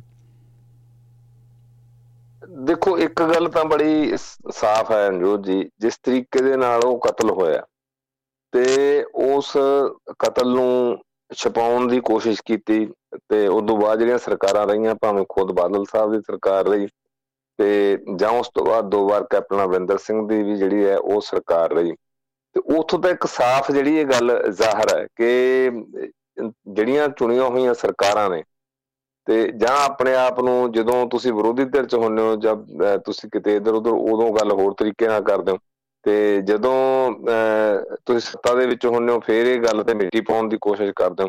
ਇਹਦੇ ਵਿੱਚ ਗੱਲ ਹੈ ਹੀ। ਆਪਾਂ ਉਦੋਂ ਵੀ ਇਸ ਗੱਲ ਤੇ ਕਾਫੀ ਲੰਬੀ ਗੱਲਬਾਤ ਕੀਤੀ ਸੀ, ਪਰ ਜਿਹੜੀਆਂ ਉਸ ਤੋਂ ਬਾਅਦ ਜਿਹੜੀਆਂ ਪਰਤਾਂ ਜਿਹੜੀਆਂ ਖੁੱਲਦੀਆਂ ਤੇ ਜਿਹੜੇ ਮੀਡੀਆ ਦੇ ਕੋਲੇ ਕੁਛ ਗੱਲਾਂ ਪਈਆਂ ਸੀ, ਕੁਛ ਉਸ ਤੋਂ ਬਾਅਦ ਪੱਤਰਕਾਰ ਸਰਗਰਮ ਹੋਏ, ਤੇ ਇੱਥੋਂ ਤੱਕ ਕਿ ਇਹ ਗੱਲ ਵੀ ਸਾਹਮਣੇ ਆਈ ਕਿ ਕਿਸ ਤਰ੍ਹਾਂ ਟੌਰਚਰ ਕੀਤਾ ਗਿਆ, ਟੌਰਚਰ ਕਰਕੇ ਉਹਨਾਂ ਨੂੰ ਮਾਰਿਆ ਗਿਆ, ਤੇ ਫਿਰ ਕਿਸ ਤਰ੍ਹਾਂ ਉਹਨਾਂ ਦੀ ਲਾਸ਼ ਖੁਰਦ-ਬੁਰਦ ਜਿਹੜੀ ਕੀਤੀ ਗਈ, ਜਾਂ ਕਿੱਥੇ ਲਿਆ ਕੇ ਉਸ ਲਾਸ਼ ਨੂੰ ਜਿਹੜੀ ਹੈ ਉਹਨਾਂ ਨੂੰ ਵੱਢਿਆ ਟੁੱਕਿਆ ਗਿਆ ਜਾਂ ਹੋਰ ਹੈ। ਉਹ ਬੜੇ ਇੱਕ ਦਰਦਨਾਕ ਜਿਹੜੀ ਕਹਾਣੀ ਹੈ ਏਦਾਂ ਦੀ। ਤੇ ਫਿਰ ਇੱਕ ਉਦਾਂ ਦੇ ਜਿਹੜੇ ਉਹ ਹਸਤੀ ਜਿਨ੍ਹਾਂ ਦਾ ਇੱਕ ਨਾਂ ਹੈ, ਜੋ ਅਕਾਲ ਤਖ਼ਤ ਦੇ ਐਕਟਿੰਗ ਜਥੇਦਾਰ ਰਹੇ ਨੇ ਜਾਂ ਹੋਰ ਹੈ, ਤੇ ਇੱਥੋਂ ਹੀ ਨਜ਼ਰ ਜਾਂਦੀ ਹੈ ਕਿ ਜਿਹੜਾ ਹਿਊਮਨ ਰਾਈਟਸ ਦਾ ਜਿਹੜਾ ਇਸ਼ੂ ਹੈ, ਜਿਹੜਾ ਬਹੁਤ ਵੱਡਾ ਮੁੱਦਾ ਜਿਹਦੇ ਉੱਤੇ ਅਸੀਂ ਵੀ ਕਈ ਵਾਰੀ, ਸਾਡਾ ਦੇਸ਼ ਵੀ ਜਾਂ ਹੋਰ ਆ, ਉਹਦਾ ਵੱਡਾ ਵਕਾਲਤ ਕਰਦਾ ਜਾਂ ਦੁਨੀਆ ਭਰ 'ਚ ਕਿ ਅਸੀਂ ਮਨੁੱਖੀ ਹੱਕਾਂ ਦੇ ਜਿਹੜੇ ਨੰਬਰਦਾਰ ਹਾਂ। ਤੇ ਪਰ ਜਦੋਂ ਇਹੋ ਜਿਹੇ ਮਸਲੇ ਜਿਹੜੇ ਹੁਣ ਸਾਹਮਣੇ ਆ ਰਹੇ ਨੇ, ਉੱਥੋਂ ਪਤਾ ਲੱਗਦਾ ਕਿ ਕਿੰਨੇ ਕੁ ਅਸੀਂ ਸੰਵੇਦਨਸ਼ੀਲ ਹਾਂ ਇਸ ਮੁੱਦੇ ਉੱਤੇ। ਪਹਿਲੀ ਗੱਲ ਤਾਂ ਕੁਦਰਤੀ ਤੌਰ ਤੇ ਹੈ ਕਿ ਬਾਦਲਾਂ ਵੱਲ, ਬਾਦਲ ਪਰਿਵਾਰ ਵੱਲ ਜਿਹੜੀ ਹੈ ਇਹ ਜਿਹੜੀ ਸੂਈ ਉਹ ਘੁੰਮਣੀ ਹੈ, ਕਿਉਂਕਿ 1999 ਦੇ ਵਿੱਚ ਜਿਹੜੀ ਸੀ ਤਿਵਾੜੀ ਸਾਹਿਬ ਨੇ ਜਿਹੜੀ ਆਪਣੀ ਰਿਪੋਰਟ ਸੀ, ਜਿਹੜੀ ਤਿਵਾੜੀ ਨੇ ਉਹ ਦਾਇਰ ਕਰ ਦਿੱਤੀ ਸੀ, ਤੇ ਉਹ 1999 ਦੇ ਵਿੱਚ ਬਾਦਲ ਸਾਹਿਬ ਜਿਹੜੇ ਸੀ ਉਹ ਸੱਤਾ ਦੇ ਵਿੱਚ ਸੀ, ਉਹਨਾਂ ਨੂੰ ਉਸੇ ਵੇਲੇ ਇਹਦੀ ਇਨਕੁਆਇਰੀ ਅੱਗੇ ਕਰਕੇ ਜਾਂ ਰਿਪੋਰਟ ਦੇ ਉੱਪਰ ਕਾਰਵਾਈ ਕਰਕੇ ਦੋਸ਼ੀਆਂ ਨੂੰ ਸਜ਼ਾ ਦੇਣੀ ਚਾਹੀਦੀ ਸੀ। ਪਰ ਕਮਾਲ ਦੀ ਗੱਲ ਇਹ ਹੋਈ ਜਿਹੜੀ ਇਹਦੇ 'ਚ ਜਿਹੜੀ ਸਭ ਤੋਂ ਵੱਡੀ ਜਿਹੜੀ ਵਿਡੰਬਨਾ ਹੈ ਜਿਹੜੀ ਰਣਜੋਤ ਜੀ, ਤੇ ਇਹਦੇ ਲਈ ਜਿਹੜਾ ਜ਼ਿੰਮੇਵਾਰ SSP ਸੀ ਸਵਰਨ ਸਿੰਘ ਘੋਟਣਾ, ਤੇ ਉਹ ਕਿਹਾ ਜਾਂਦਾ ਕਿ ਬਾਦਲ ਸਾਹਿਬ ਨੇ ਉਹਨੂੰ ਚੰਗੀਆਂ ਪੋਸਟਾਂ ਦਿੱਤੀਆਂ, ਤੇ ਉਹਦੇ ਜਿਹੜਾ ਮੁੰਡਾ ਸੀ, ਉਹਦਾ ਬੇਟਾ ਸੀ, ਤੇ ਉਹਨੂੰ ਵੀ ਅੱਗੋਂ ਫਿਰ ਨੌਕਰੀ ਮਿਲੀ, ਜੋ ਅੱਜ ਕੱਲ ਹੁਣ ਜਿਹੜਾ SP ਹੈ। ਤੇ ਅੱਛਾ, ਅਗਲੀ ਕਮਾਲ ਦੀ ਗੱਲ ਹੈ ਜਿਹੜੀ ਹੁਣ ਸ਼੍ਰੋਮਣੀ ਗੁਰਦੁਆਰਾ ਪ੍ਰਬੰਧਕ ਕਮੇਟੀ ਉਹਨਾਂ ਦੇ ਭੋਗ ਦੀਆਂ ਅਰਦਾਸਾਂ ਕਰ ਰਹੀ ਹੈ, ਜੀ ਸਵਰਨ ਘੋਟਲੇ ਦੇ ਭੋਗ ਦੇ ਉੱਤੇ ਜਦੋਂ ਡੈਥ ਹੋਈ ਜਲੰਧਰ ਦੇ ਵਿੱਚ, ਭੋਗ ਪਿਆ ਉੱਥੇ ਸ਼੍ਰੋਮਣੀ ਗੁਰਦੁਆਰਾ ਪ੍ਰਬੰਧਕ ਕਮੇਟੀ ਨੇ ਹਜ਼ੂਰੀ ਰਾਗੀ ਭੇਜੇ, ਭਾਈ ਬਲਦੇਵ ਸਿੰਘ ਦੀ ਡਿਊਟੀ ਲਾਈ ਵੀ ਉੱਥੇ ਜਾ ਕੇ ਕੀਰਤਨ ਕਰਨਾ।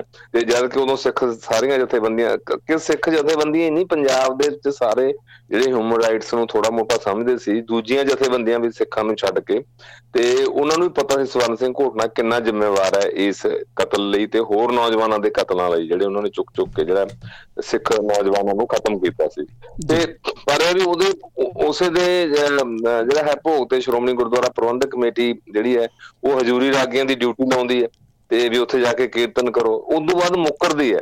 ਗੁਰਚਰਨ ਸਿੰਘ ਗਰੇਵਾਲ ਨੇ ਕਿਹਾ ਕਿ ਕੋਈ ਸਬੂਤ ਦਿਖਾਓ। ਜਦੋਂ ਲੋਕਾਂ ਨੇ ਕਿਹਾ ਕਿ ਸ਼੍ਰੋਮਣੀ ਕਮੇਟੀ ਨੇ ਤਾਂ ਉਦੋਂ ਜਿਹੜਾ ਕਾਤਲ ਸੀ ਭਾਈ ਕੌਂਕੇ ਦਾ, ਉਹਦੇ ਕਾਤਲ ਦੇ ਭੋਗ ਤੇ ਵੀ ਆਪਣਾ ਜਥਾ ਭੇਜਿਆ ਕੀਰਤਨ ਕਰਨ ਵਾਸਤੇ, ਤੇ ਜਿਹੜਾ ਗੁਰਚਰਨ ਗਰੇਵਾਲ ਨੇ ਕਿਹਾ ਕਿ ਇਹਦਾ ਕੋਈ ਸਬੂਤ, ਜਦੋਂ ਲੋਕਾਂ ਨੇ ਸਬੂਤ ਪੇਸ਼ ਕਰਤੇ ਉਹ ਲਿਸਟਾਂ ਕੱਢ ਕੇ ਦੇ ਦਿਆਂ ਕਿ ਆਹ ਦੇਖੋ ਡਿਊਟੀ ਲੱਗੀ ਵੀ ਕਿੱਥੇ ਜਾਣਾ, ਤੇ ਫਿਰ ਉਹਨੇ ਮਾਫੀ ਮੰਗੀ ਕੱਲ। ਤੇ ਮੈਂ ਇਸ ਇਸ਼ੂ ਦੇ ਉੱਤੇ ਦੇਖੋ, ਇਸ ਹਮਾਮ ਦੇ ਵਿੱਚ ਇਹ ਸਾਰੇ ਹੀ ਨੰਗੇ ਨੇ। ਹੁਣ ਜਿਹੜੇ ਇਹ ਮੰਗ ਕਰ ਰਹੇ ਨੇ, ਜਿਹੜੇ ਉਸ ਵੇਲੇ ਜਸਵੀਰ ਸਿੰਘ ਰੋਡੇ ਦਾ ਜਿਹੜਾ ਪਰਿਵਾਰ ਸੀਗਾ, ਤੇ ਜੋ ਬਾਅਦ ਦੇ ਵਿੱਚ ਜੋ ਜਥੇਦਾਰ ਵੀ ਬਣੇ ਅਕਾਲ ਤਖਤ ਦੇ, ਉਸ ਤੋਂ ਪਹਿਲਾਂ ਜੋ ਜਿਨ੍ਹਾਂ ਨੇ ਜਥੇਦਾਰ, ਉਸ ਤੋਂ ਬਾਅਦ ਜਿਨ੍ਹਾਂ ਦੀ ਗ੍ਰਿਫਤਾਰੀ ਹੋ ਗਈ ਸੀ, ਤੇ ਉਹਨਾਂ ਨੇ ਖੁਦ ਜਿਹੜਾ ਹੈ ਇਸ ਗੱਲ ਤੇ ਜਿਹੜਾ ਹੈ ਬਾਅਦ ਦੇ ਵਿੱਚ ਉਹ ਸਾਰਾ ਗਰੁੱਪ ਜਿਹੜਾ ਉਹ ਬਾਦਲ ਸਾਹਿਬ ਦੇ ਨਾਲ ਰਿਹਾ ਕਈ ਮਾਮਲਿਆਂ ਦੇ ਵਿੱਚ। ਜੋ ਹੁਣ ਗੁਰਦੀਪ ਸਿੰਘ ਜਿਹੜੀ ਗੱਲ ਉਠਾ ਰਹੇ ਆ, ਗੁਰਦੀਪ ਸਿੰਘ ਬਠਿੰਡਾ, ਜਿਹੜੇ ਇਹ ਇਸ ਗਰੁੱਪ ਨਾਲ ਜਸਵੀਰ ਸਿੰਘ ਰੋਡੇ ਦੇ ਗਰੁੱਪ ਨਾਲ ਸੰਬੰਧ ਸੀ, ਉਹ ਤਾਂ ਜਿਹੜਾ ਪੰਜਾਬ ਹੈਲਥ ਕਾਰਪੋਰੇਸ਼ਨ ਦੇ ਵਾਈਸ ਚੇਅਰਮੈਨ ਰਹੇ ਆ ਬਾਦਲ ਸਾਹਿਬ ਜਦੋਂ ਦੁਬਾਰਾ ਮੁੱਖ ਮੰਤਰੀ ਬਣੇ ਨੇ। ਸੋ ਇਸ ਤਰ੍ਹਾਂ ਦੀਆਂ ਜਿਹੜੀਆਂ ਸਿਆਸੀ ਦੋਸਤੀਆਂ ਜਾਂ ਹੋਰ ਉਹਨਾਂ ਦੇ ਵਿੱਚ ਜਦੋਂ ਏਦਾਂ ਦੇ ਹਿਊਮਨ ਰਾਈਟਸ ਦੇ ਮਸਲੇ ਰੁੱਝਦੇ ਆ ਜਾਂ ਹੋਰ ਹੈ, ਉਹ ਫਿਰ ਇਹ ਜਾਂਦੇ ਵੀ ਇਹਦੇ ਚ ਜ਼ਿੰਮੇਵਾਰ ਕੌਣ ਹੈ। ਕਿਤੇ ਅਸੀਂ ਸਾਰੇ ਜ਼ਿੰਮੇਵਾਰ ਤਾਂ ਨਹੀਂ। ਜਾਂ ਹੁਣ ਦੇਖੋ ਜਿਹੜੇ ਲੋਕ ਜਿੱਦਾਂ ਜਿਹੜੇ ਦਮਦਮੀ ਟਕਸਾਲ ਦੇ ਨਾਲ ਸੰਬੰਧਿਤ ਪੁਰਾਣੇ ਜਿਹੜੇ ਬੰਦੇ ਸੀਗੇ, ਭਾਈ ਮੋਹਕਮ ਸਿੰਘ ਵਰਗੇ, ਹੁਣ ਉਹ ਵੀ ਇਹ ਮੰਗ ਕਰ ਰਹੇ ਨੇ। ਤੇ ਇਸ ਸਮੇਂ ਦੇ ਦੌਰਾਨ ਕਿਸੇ ਨੇ ਵੀ ਮੰਗ ਨਹੀਂ ਕੀਤੀ। ਕਮਾਲ ਦੀ ਗੱਲ ਇਹ ਹੈ, ਨਾ ਕਿਸੇ ਨੇ ਕਿਹਾ ਕਿ ਉਹ ਰਿਪੋਰਟ ਨਸ਼ਰ ਕਰੋ, ਰਿਪੋਰਟ ਸਾਹਮਣੇ ਲੈ ਕੇ ਆਓ, ਤੇ ਨਾ ਇਹ ਸਾਰੀਆਂ ਗੱਲਾਂ। ਤੇ ਇਹ ਹੁਣ ਜਦੋਂ ਰਿਪੋਰਟ ਆਈ ਗਈ ਹੈ, ਹੁਣ ਤਾਂ ਕੁਦਰਤੀ ਹੈ ਕਿ ਉਹ ਪੁਲਿਸ ਅਫਸਰ ਬੀਪੀ ਤਿਵਾੜੀ ਨਹੀਂ ਰਹੇ, ਉਹ ਖੁਦ ਜਿਨ੍ਹਾਂ ਨੇ ਰਿਪੋਰਟ ਜਾਂਚ ਕੀਤੀ ਸੀ। ਤੇ ਪਰ ਕਿਉਂਕਿ ਜਾਂਚ ਉਦੋਂ ਹੀ ਉਹਨਾਂ ਨੇ ਆਪਣੀ ਕਰਕੇ ਸੌਂਪਤੀ ਸੀ, ਉਹਦੇ ਵਿੱਚ ਸਾਫ਼ ਉਹਨਾਂ ਨੇ ਬਿਲਕੁਲ ਸਪਸ਼ਟ ਕਰਤਾ ਸੀ ਕਿ ਆਹ ਜਿਹੜੀਆਂ ਚੀਜ਼ਾਂ ਇਸ ਤਰੀਕੇ ਨਾਲ ਚੱਕਿਆ ਗਿਆ। ਸਵੇਰੇ ਸਵੇਰੇ ਅੰਮ੍ਰਿਤ ਵੇਲੇ ਜਦੋਂ ਉਹ ਕਥਾ ਕਰ ਰਹੇ ਸੀ, ਉਦੋਂ ਉਹਨਾਂ ਨੂੰ ਚੱਕਿਆ, 200 ਲੋਕਾਂ ਦੇ ਹਾਜ਼ਰੀ ਦੇ ਵਿੱਚ ਚੱਕਿਆ। ਸਾਰੀਆਂ ਜੋ ਉਹਨਾਂ ਨੇ ਕਲਮਬੰਦ ਕੀਤੀਆਂ ਪਰਿਵਾਰ ਦੇ ਨਾਲ ਜਾਂ ਹੋਰ ਗੱਲਾਂ, ਤੇ ਪਰ ਹੁਣ ਇਹਦੇ ਤੇ ਫੇਰ ਇੱਕ ਤਰੀਕੇ ਦੀ ਮੈਂ ਸਮਝਦਾ ਕਿ ਸਿਆਸਤ ਹੀ ਹੋ ਰਹੀ ਹੈ ਜਾਂ ਸਿਆਸਤ ਕਰਨ ਦੀ ਕੋਸ਼ਿਸ਼ ਕੀਤੀ ਜਾ ਰਹੀ ਹੈ। ਤੇ ਪਰ ਲੋਕ ਇੰਨੇ ਜਾਗਰੂਕ ਹੋ ਗਏ ਜਾਂ ਇੱਥੋਂ ਤੱਕ ਗੱਲ ਪਹੁੰਚ ਗਈ ਕਿ ਹੁਣ ਇਹ ਗੱਲ ਦੁਬਾਰਾ ਮੁੜ ਕੇ ਫੇਰ ਜਿਹੜੀ ਹੈ ਉਹ ਅਕਾਲੀ ਦਲ ਤੇ ਆ ਗਈ। ਜਿੱਥੇ ਪਿੱਛੇ ਜੇ ਸੁਖਬੀਰ ਬਾਦਲ ਹੋਰਾਂ ਨੇ ਅਕਾਲ ਤਖਤ ਤੇ ਆ ਕੇ ਮਾਫੀ ਮੰਗ ਲਈ ਸੀ ਪਿਛਲੀਆਂ ਕਾਰਵਾਈਆਂ ਦੀ, ਖਾਸ ਕਰਕੇ ਬਰਗਾੜੀ ਕਾਂਡ ਦੀ, ਤੇ ਲੋਕਾਂ ਨੇ ਕਈਆਂ ਨੇ ਇਹ ਵੀ ਕਿਹਾ ਵੀ ਉਹ ਮਾਫੀ ਨਹੀਂ, ਉਹ ਤਾਂ ਇੱਕ ਸਪਸ਼ਟੀਕਰਨ ਸੀ। ਚਲੋ ਉਹ ਇੱਕ ਅਲੱਗ ਗੱਲ ਹੈ। ਪਰ ਹੁਣ ਦੁਬਾਰੇ ਭਾਈ ਕੌਂਕੇ ਵਾਲਾ ਮਸਲਾ ਉੱਠਣ ਕਰਕੇ ਦੁਬਾਰਾ ਫੇਰ ਉਹ ਸਖਤ ਦੇ ਵਿੱਚ ਆ ਗਏ। ਉਹਨਾਂ ਕੋਲ ਹੁਣ ਇਸ ਗੱਲ ਦਾ ਕੋਈ ਜਵਾਬ ਨਹੀਂ ਹੈ ਕਿ ਹਾਂ ਵੀ ਇਹ ਕਿਉਂ ਨਹੀਂ ਜਿਹੜੀ ਜਨਤਕ ਕੀਤੀ ਗਈ ਜਾਂ ਕਿਉਂ ਨਹੀਂ ਉਹ ਰਿਪੋਰਟ ਨਸ਼ਰ ਕੀਤੀ ਗਈ। ਚਲੋ ਨਾ ਵੀ ਜਨਤਕ ਕਰਦੇ, ਉਸ ਰਿਪੋਰਟ ਤੇ ਕੋਈ ਕਾਰਵਾਈ ਤਾਂ ਕਰਦੇ ਨਾ ਕਿਸੇ ਖਿਲਾਫ, ਪੁਲਿਸ ਅਫਸਰਾਂ ਦੇ ਖਿਲਾਫ, ਜਿੰਨੇ ਵੀ ਉਹਦੇ ਚ ਕਿੰਨੇ ਲੋਕ। ਜਦੋਂ ਏਦਾਂ ਦੀਆਂ ਘਟਨਾਵਾਂ ਪੰਜਾਬ ਦੇ ਵਿੱਚ ਹੋਈਆਂ, ਇਹ ਤਾਂ ਹੋਇਆ ਨਹੀਂ ਵੀ ਕਦੇ ਇਕੱਲੇ SP ਨੇ ਜਾਂ SSP ਨੇ ਜਾਂ ਇੱਕ ਥਾਣੇਦਾਰ ਨੇ ਇੱਕ ਬੰਦਾ ਚੁੱਕ ਕੇ ਮਾਰਤਾ ਹੋਵੇ, ਕਿਸੇ ਨੂੰ ਪਤਾ ਨਾ ਹੋਵੇ, ਇਕੱਲਾ ਉਹਨੂੰ ਲੁਕੋ ਕੇ ਲੈ ਗਿਆ ਹੋਵੇ। ਉਹਦੇ ਚ ਤਾਂ ਪੁਲਿਸ ਦੇ ਬਥੇਰੇ ਹੋਰ ਸਿਪਾਹੀ ਤੋਂ ਲੈ ਕੇ ਉੱਪਰ ਤੱਕ ਲੋਕ ਜ਼ਿੰਮੇਵਾਰ ਸੀ। ਤੇ ਇਸ ਮਾਮਲੇ ਦੇ ਵਿੱਚ ਵੀ ਜਿਹੜੇ ਸੀ ਬਾਅਦ ਦੇ ਵਿੱਚ ਗਵਾਹ ਬਣੇ ਜਿਹੜੇ ਪੁਲਿਸ ਵਾਲੇ ਜਾਂ ਹੋਰ, ਉਹਨਾਂ ਨੂੰ ਵੀ ਪਤਾ ਸੀ। ਪਰ ਕਿਉਂਕਿ ਇਹਦੇ ਤੇ ਕਾਰਵਾਈ ਸਰਕਾਰ ਨੇ ਕਰਨੀ ਹੁੰਦੀ ਹੈ, ਹੋਮ ਡਿਪਾਰਟਮੈਂਟ ਨੇ ਕਰਨੀ ਹੁੰਦੀ ਹੈ, ਤੇ ਇਹਦੇ ਤੇ ਕੋਈ ਜਿਹੜੀ ਹੈ ਉਹ ਕਾਰਵਾਈ ਕਿਸੇ ਕਿਸਮ ਦੀ ਜਿਹੜੀ ਹੈ ਉਹ ਨਹੀਂ ਹੋਈ। ਤੇ ਜਿਸ ਕਰਕੇ ਹੁਣ ਸਿਆਸੀ ਤੌਰ ਤੇ ਇਸ ਗੱਲ ਦਾ ਕਾਫੀ ਜਿਹੜਾ ਹੈ ਇਹ ਉਂਗਲ ਜਿਹੜੀ ਹੈ ਉਹ ਉੱਠ ਰਹੀ ਹੈ। ਵੈਸੇ ਵਜ੍ਹਾ ਇਹਦੀ ਰਹੀ ਕੀ, ਕਿਉਂ ਬਾਦਲਾਂ ਨੇ ਇਸ ਚੀਜ਼ ਦੇ ਉੱਤੇ ਕਾਰਵਾਈ ਨਹੀਂ ਕੀਤੀ? ਬਾਦਲਾਂ ਨੇ ਕੀਤੀ ਤੇ ਉਸ ਤੋਂ ਬਾਅਦ ਫਿਰ ਕੈਪਟਨ ਅਮਰਿੰਦਰ ਸਿੰਘ ਨੇ ਵੀ ਚੁੱਪੀ ਵੱਟ ਛੇੜੀ ਇਸ ਰਿਪੋਰਟ ਨੂੰ ਲੈ ਕੇ। ਸੋ ਇਹ ਸਾਰੇ ਕੰਨੀ ਕਿਉਂ ਕਤਰਾਉਂਦੇ ਰਹੇ ਇਸ ਚੀਜ਼ ਦੇ ਤੋਂ? ਦੇਖੋ ਇੱਕ ਗੱਲ ਤਾਂ ਬੜੀ ਸਾਫ਼ ਹੈ, ਜਦੋਂ ਬਲੂ ਸਟਾਰ ਆਪਰੇਸ਼ਨ ਹੁੰਦਾ ਹੈ, ਬਲੂ ਸਟਾਰ ਆਪਰੇਸ਼ਨ ਤੋਂ ਪਹਿਲਾਂ ਤੱਕ ਜੋ ਹਾਲਾਤ ਸੀ ਸ਼੍ਰੋਮਣੀ ਗੁਰਦੁਆਰਾ ਪ੍ਰਬੰਧਕ ਕਮੇਟੀ ਦੇ, ਅਕਾਲ ਤਖਤ ਸਾਹਿਬ ਦੇ, ਧਾਰਮਿਕ ਸੰਸਥਾਵਾਂ ਦੇ ਜਾਂ ਹੋਰ ਹੈ, ਉਹ ਕਾਫੀ ਕੁਛ ਜਿਹੜਾ ਸੀਗਾ ਉਹ ਜਿਹੜਾ ਸੀਗਾ ਉਹ ਇਹ ਕਹਿ ਲਓ ਕਿ ਸ਼੍ਰੋਮਣੀ ਅਕਾਲੀ ਦਲ ਦੇ ਹੱਥ ਦੇ ਵਿੱਚ ਸੀ, ਕਿਉਂਕਿ ਸ਼੍ਰੋਮਣੀ ਗੁਰਦੁਆਰਾ ਪ੍ਰਬੰਧਕ ਕਮੇਟੀ ਵੀ ਸ਼੍ਰੋਮਣੀ ਅਕਾਲੀ ਦਲ ਦੇ ਹੀ ਲੋਕ ਉਹ ਚੁਣ ਕੇ ਆਉਂਦੇ ਸੀ। ਉਹ ਜਿਹੜਾ ਗੁਰਚਰਨ ਸਿੰਘ ਟੌੜਾ ਜਿਹੜੇ ਪ੍ਰਧਾਨ ਸੀਗੇ। ਤੇ ਇੱਕ ਗੱਲ ਇਹ ਵੀ ਹੈ ਕਿ 1996 ਤੋਂ ਪਹਿਲਾਂ ਪ੍ਰਕਾਸ਼ ਸਿੰਘ ਬਾਦਲ ਜਿਹੜੇ ਸੀ ਉਹ ਪ੍ਰਕਾਸ਼ ਸਿੰਘ ਬਾਦਲ 1996 ਤੋਂ ਪਹਿਲਾਂ ਹਮੇਸ਼ਾ ਹੀ ਜਦੋਂ ਕੋਈ ਗੱਲ ਏਦਾਂ ਦੇ ਵਿੱਚ ਪੰਥਕ ਹਲਕਿਆਂ ਦੇ ਵਿੱਚ ਜਾਂ ਇਹ ਆਉਂਦੀ ਸੀ, ਉਹ ਜਿਹੜੀ ਪੰਥਕ ਸੁਰ ਹੁੰਦੀ ਸੀ ਜਿੱਧਰ ਭਾਰੂ, ਉਸ ਪਾਸੇ ਬਾਦਲ ਸਾਹਿਬ ਹੁੰਦੇ ਸੀ। ਇਹ ਗੱਲ ਟੌੜਾ ਸਾਹਿਬ ਨੇ ਖੁਦ ਆਪਣੀ ਲੰਬੀ ਗੱਲਬਾਤ ਦੇ ਵਿੱਚ ਕੀਤੀ ਹੈ, ਦੱਸੀ ਹੈ ਕਿ 1996 ਤੱਕ ਬਾਦਲ ਸਾਹਿਬ ਜਦੋਂ ਵੀ ਆਮ ਸਿੱਖਾਂ ਦੀ ਗੱਲ ਜਾਂ ਆਮ ਜਿੱਧਰ ਪੰਥਕ ਸੁਰ ਹੁੰਦੀ ਸੀ ਉਸ ਪਾਸੇ ਜਿਹੜਾ ਸੀ ਉਹ ਆਪਣੀ ਵੋਟ ਦਿੰਦੇ ਸੀ ਜਾਂ ਉਸ ਪਾਸੇ ਪਹਿਰਾ ਦਿੰਦੇ ਸੀ। 96 ਦੇ ਵਿੱਚ ਜਦੋਂ ਪੂਰੇ ਤੌਰ ਤੇ ਸੱਤਾ ਦੇ ਵਿੱਚ ਆ ਗਏ ਤੇ ਉਦੋਂ ਬਾਅਦ ਉਹ ਬਦਲ ਕੇ ਫੇਰ ਉਹ ਰਜਵਾੜਿਆਂ ਵੱਲ ਹੋ ਗਏ। ਹਾਲਾਂਕਿ ਉਹਨਾਂ ਨੇ ਕਿਹਾ ਕਿ ਪਹਿਲਾਂ ਜਿੱਧਰ ਰਜਵਾੜੇ ਜਾਂ ਉਦਾਂ ਦੇ ਜਿਹੜੇ ਵੱਡੇ ਉਹ ਆਪਣੇ ਆਪ ਨੂੰ ਸਿੱਖ ਕਹਾਉਣ ਵਾਲੇ, ਉਧਰ ਬਾਦਲ ਸਾਹਿਬ ਉਸ ਪਾਸੇ ਨਹੀਂ ਸੀ ਹੁੰਦੇ। ਤੇ ਇਹ ਸਾਰੀਆਂ ਘਟਨਾਵਾਂ ਉਦੋਂ ਬਾਅਦ ਦੀਆਂ ਨੇ। 1984 ਦੀ ਮੈਂ ਗੱਲ ਕਰ ਰਿਹਾ ਰਣਜੋਤ ਜੀ। 1984 ਦੇ ਵਿੱਚ ਜਦੋਂ ਕਿਰਪਾਲ ਸਿੰਘ ਅਕਾਲ ਤਖਤ ਦੇ ਜਥੇਦਾਰ ਸੀ ਤੇ 1984 ਦੇ ਵਿੱਚ ਜਦੋਂ ਕਿਰਪਾਲ ਸਿੰਘ ਹੋਰਾਂ ਨੇ ਬਲੂ ਸਟਾਰ ਆਪਰੇਸ਼ਨ ਤੋਂ ਬਾਅਦ ਜਦੋਂ ਫੌਜ ਨੇ ਉਹਨਾਂ ਨੂੰ ਲਿਆਂਦਾ ਤੇ ਉਹਨਾਂ ਤੋਂ ਜਿਹੜਾ ਸਵੇਰੇ ਕੀਰਤਨ ਜੋ ਨਸ਼ਰ ਹੁੰਦਾ ਪੂਰੇ ਦੁਨੀਆ ਦੇ ਵਿੱਚ ਰੇਡੀਓ ਰਾਹੀਂ, ਆਲ ਇੰਡੀਆ ਰੇਡੀਓ ਰਾਹੀਂ, ਉੱਥੇ ਕਿਰਪਾਲ ਸਿੰਘ ਲਗਾਤਾਰ ਇਹ ਕਹਿੰਦੇ ਰਹੇ ਕਿ ਸਾਰਾ ਕੁਝ ਸੁਰੱਖਿਅਤ ਹੈ, ਕੋਠਾ ਸਾਹਿਬ ਸੁਰੱਖਿਅਤ ਹੈ, ਇਹ ਹੈ। ਤੇ ਇਹ ਉਹਦੇ ਲਈ ਵੀ ਜਿਹੜਾ ਹੈ ਸੀ, ਜਿਹੜੇ ਦੂਜੇ ਪਾਸੇ ਰੈਡੀਕਲ ਸਿੱਖ ਸੀ ਉਹਨਾਂ 'ਚ ਗੁੱਸਾ ਸੀਗਾ ਇਸ ਗੱਲ ਦਾ। ਤੇ ਉਸ ਤੋਂ ਬਾਅਦ ਘਟਨਾਵਾਂ ਲਗਾਤਾਰ ਜਦੋਂ ਬਦਲੀਆਂ, ਉਹ ਫਿਰ ਸਾਰਾ ਅਕਾਲ ਤਖਤ ਸਾਹਿਬ ਦੀ ਜ਼ਿੰਮੇਵਾਰੀ ਜਾਂ ਹੋਰ, ਉਸ ਤੋਂ ਬਾਅਦ 3 ਵਾਰ ਸਰਬੱਤ ਖਾਲਸਾ ਹੋਇਆ ਤੇ ਭਾਈ ਕੌਂਕੇ ਨੂੰ ਤਾਂ ਫਿਰ ਸਰਬੱਤ ਖਾਲਸਾ ਨੇ ਚੁਣਿਆ ਸੀ। ਉਦੋਂ ਪਹਿਲਾਂ ਤਾਂ ਅਕਾਲ ਤਖਤ ਦਾ ਜਥੇਦਾਰ ਸ਼੍ਰੋਮਣੀ ਕਮੇਟੀ ਲਾਉਂਦੀ ਸੀ ਤੇ ਜਦੋਂ ਫੇਰ ਸ਼੍ਰੋਮਣੀ ਕਮੇਟੀ ਜਾਂ ਸਿਆਸਤ ਭਾਰੂ ਹੋ ਗਈ, ਆਹ ਸਾਰੀਆਂ ਗੱਲਾਂ ਜਿਹੜੀਆਂ ਹੁਣ ਦੱਬੀਆਂ ਆਪਾਂ ਹੁਣ ਕੱਢ ਰਹੇ ਹਾਂ ਜਾਂ ਜਿਹਦੇ ਤੇ ਗੱਲ ਕਰ ਰਹੇ ਹਾਂ, ਕਿਸ ਤਰ੍ਹਾਂ ਬਾਦਲ ਸਾਹਿਬ ਨੇ ਸੱਤਾ 'ਚ ਆ ਕੇ ਫੇਰ ਸ਼੍ਰੋਮਣੀ ਕਮੇਟੀ ਤੇ ਆਪਣਾ ਉਹ ਰੱਖਿਆ ਪੂਰਾ ਦਬਦਬਾ, ਕਿਸ ਤਰ੍ਹਾਂ ਫਿਰ ਬਾਦਲ ਸਾਹਿਬ ਹੀ ਇੱਕ ਤਰੀਕੇ ਦੇ ਨਾਲ, ਜਾਂ ਇਹ ਕਹਿ ਲਓ ਕਿ ਸ਼੍ਰੋਮਣੀ ਅਕਾਲੀ ਦਲ ਤੇ ਬਾਦਲ ਸਾਹਿਬ ਇੱਕੋ ਹੀ ਗੱਲ ਸੀ।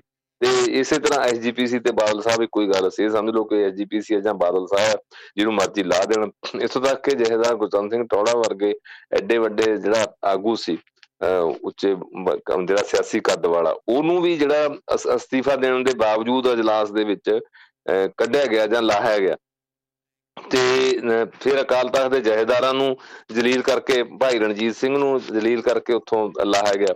ਤੇ ਜਦੋਂ ਤੁਹਾਡੀ ਮਰਜ਼ੀ ਦੇ ਨਾਲ ਇੱਕ ਜਿਹੜੀ ਸਿਆਸੀ ਪਾਰਟੀ ਦੀ ਮਰਜ਼ੀ ਦੇ ਨਾਲ ਜਥੇਦਾਰ ਲੱਗਦੇ ਆ, ਉਹਦੀ ਮਰਜ਼ੀ ਦੇ ਨਾਲ ਪ੍ਰਧਾਨ ਲੱਗਦੇ ਆ ਸ਼੍ਰੋਮਣੀ ਕਮੇਟੀ ਦੇ, ਤੇ ਫਿਰ ਜਿਹੜੀ ਆ ਉਹ ਸਾਰੀ ਗੱਲ ਇੱਕ ਸਿਆਸੀ ਧਿਰ ਵਾਲੇ ਪਾਸੇ ਹੁੰਦੀ ਹੈ। ਫਿਰ ਉੱਥੇ ਪੰਥਕ ਜਿਹੜੀ ਹੈ ਕੋਈ ਗੱਲ ਰਹਿ ਨਹੀਂ ਜਾਂਦੀ। ਇਹ ਤਾਂ ਹੁਣ ਐਵੇਂ ਹੀ ਜਿਹੜਾ ਜੋ ਸਾਰਾ ਇਹ ਰੌਲਾ ਪੈ ਰਿਹਾ ਨਾ ਜੀ, ਜਿੱਦਾਂ ਤੁਸੀਂ ਜਿਹੜੀ ਗੱਲ ਕੀਤੀ ਹੈ, ਜਿਹੜੇ ਲੋਕ ਹੁਣ ਇਹ ਮੰਗ ਪੱਤਰ ਦੇ ਰਹੇ ਨੇ ਉਧਰ ਆਪਣੇ ਕਾਲਕਾ ਸਾਹਿਬ ਜਿਹੜੇ ਅੱਜ ਕੱਲ BJP ਦੇ ਖਾਸੋਂ ਖਾਸ ਬਣੇ ਹੋਏ ਆ, ਹੁਣ ਤੱਕ ਬਾਦਲ ਸਾਹਿਬ BJP ਦੇ ਖਾਸੋਂ ਖਾਸ ਸੀ, ਹੁਣ ਉਹ ਵੀ ਜਿਹੜਾ ਹੈ ਇਹਦੇ ਤੇ ਸਵਾਲ ਚੁੱਕ ਰਹੇ ਨੇ।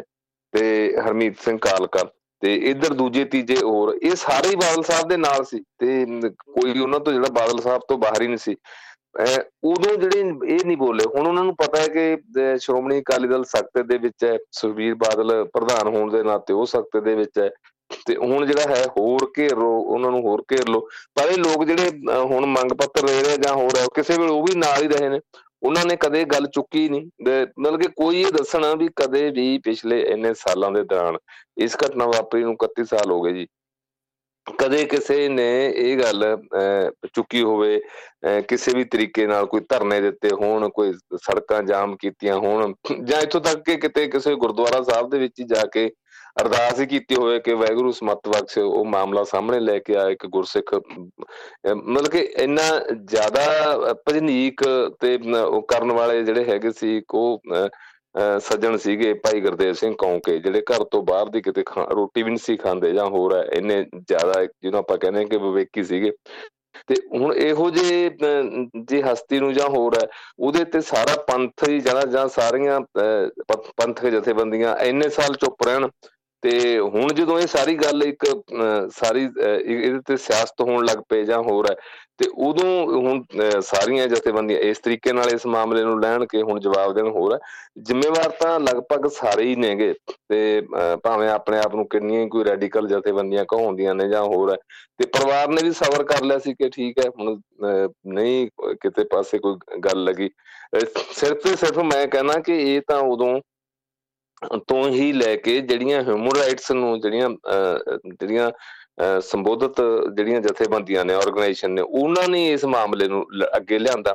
ਉਹਨਾਂ ਨੇ ਹੁਣ ਜਿਵੇਂ ਜਸਟਿਸ ਅਜੀਤ ਸਿੰਘ ਬੈਂਸ ਸੀ, ਜਾਂ ਹੁਣ ਉਹਨਾਂ ਦੇ ਬੇਟੇ ਨੇ ਰਾਜਵਿੰਦਰ ਸਿੰਘ ਬੈਂਸ, ਹੁਣ ਉਹੀ ਇਹਨਾਂ ਇਸ਼ੂਜ਼ ਨੂੰ ਲੈ ਕੇ ਅੱਗੇ ਜਾ ਰਹੇ।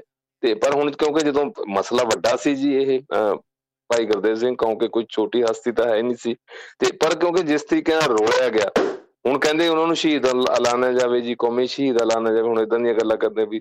ਤੇ ਉਦੋਂ ਵੀ ਇੰਨੇ ਸਾਲ ਤਾਂ ਉਹ ਸ਼ਹਾਦਤ ਨੂੰ ਤੁਸੀਂ ਇੱਕ ਬਿਲਕੁਲ ਰੋਲ ਕੇ ਰੱਖ ਦਿੱਤਾ ਜਾਂ ਹੋਰ ਹੈ।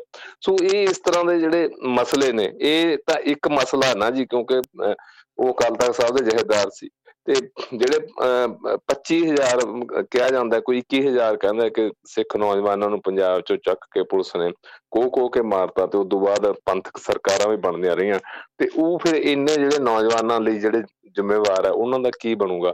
ਤੇ ਇਹ ਇੱਕ ਜਿਹੜਾ ਹੈ ਵੱਡਾ ਜਿਹੜਾ ਮਸਲਾ ਹੈ, ਤੇ ਮੈਂ ਸਮਝਦਾ ਕਿ ਇਹਨੂੰ ਨਾਲ ਜਿਹੜਾ ਹੈਗਾ ਮਨੁੱਖੀ ਹੱਕਾਂ ਦੇ ਜ਼ਾਵੀਏ ਤੋਂ, ਉਸ ਦ੍ਰਿਸ਼ਟੀਕੋਣ ਤੋਂ ਵੀ ਜਿਹੜਾ ਹੈ ਇਹ ਵੇਖਣ ਦੀ ਲੋੜ ਹੈ।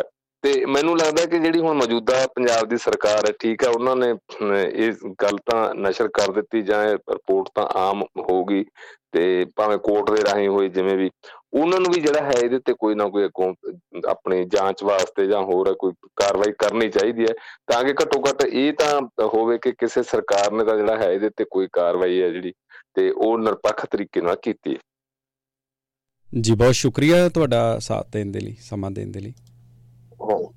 ਧੰਨਵਾਦ ਜੀ ਦੋਸਤੋ, ਇਸ ਸਨ ਸਾਡੇ ਨਾਲ ਪ੍ਰੀਤਮ ਰੁਪਾਲ ਜੀ। ਸਮਾਂ ਆ ਗਿਆ ਤੁਹਾਡੇ ਕੋਲੋਂ ਇਜਾਜ਼ਤ ਲੈਣ ਦਾ। ਹੱਸਦੇ ਖੇਡਦੇ ਰਹੋ, ਚੜ੍ਹਦੀ ਕਲਾ 'ਚ ਰਹੋ, ਤੇ ਸੁਣਦੇ ਰਹੋ ਰੇਡੀਓ ਹਾਂਜੀ 1674।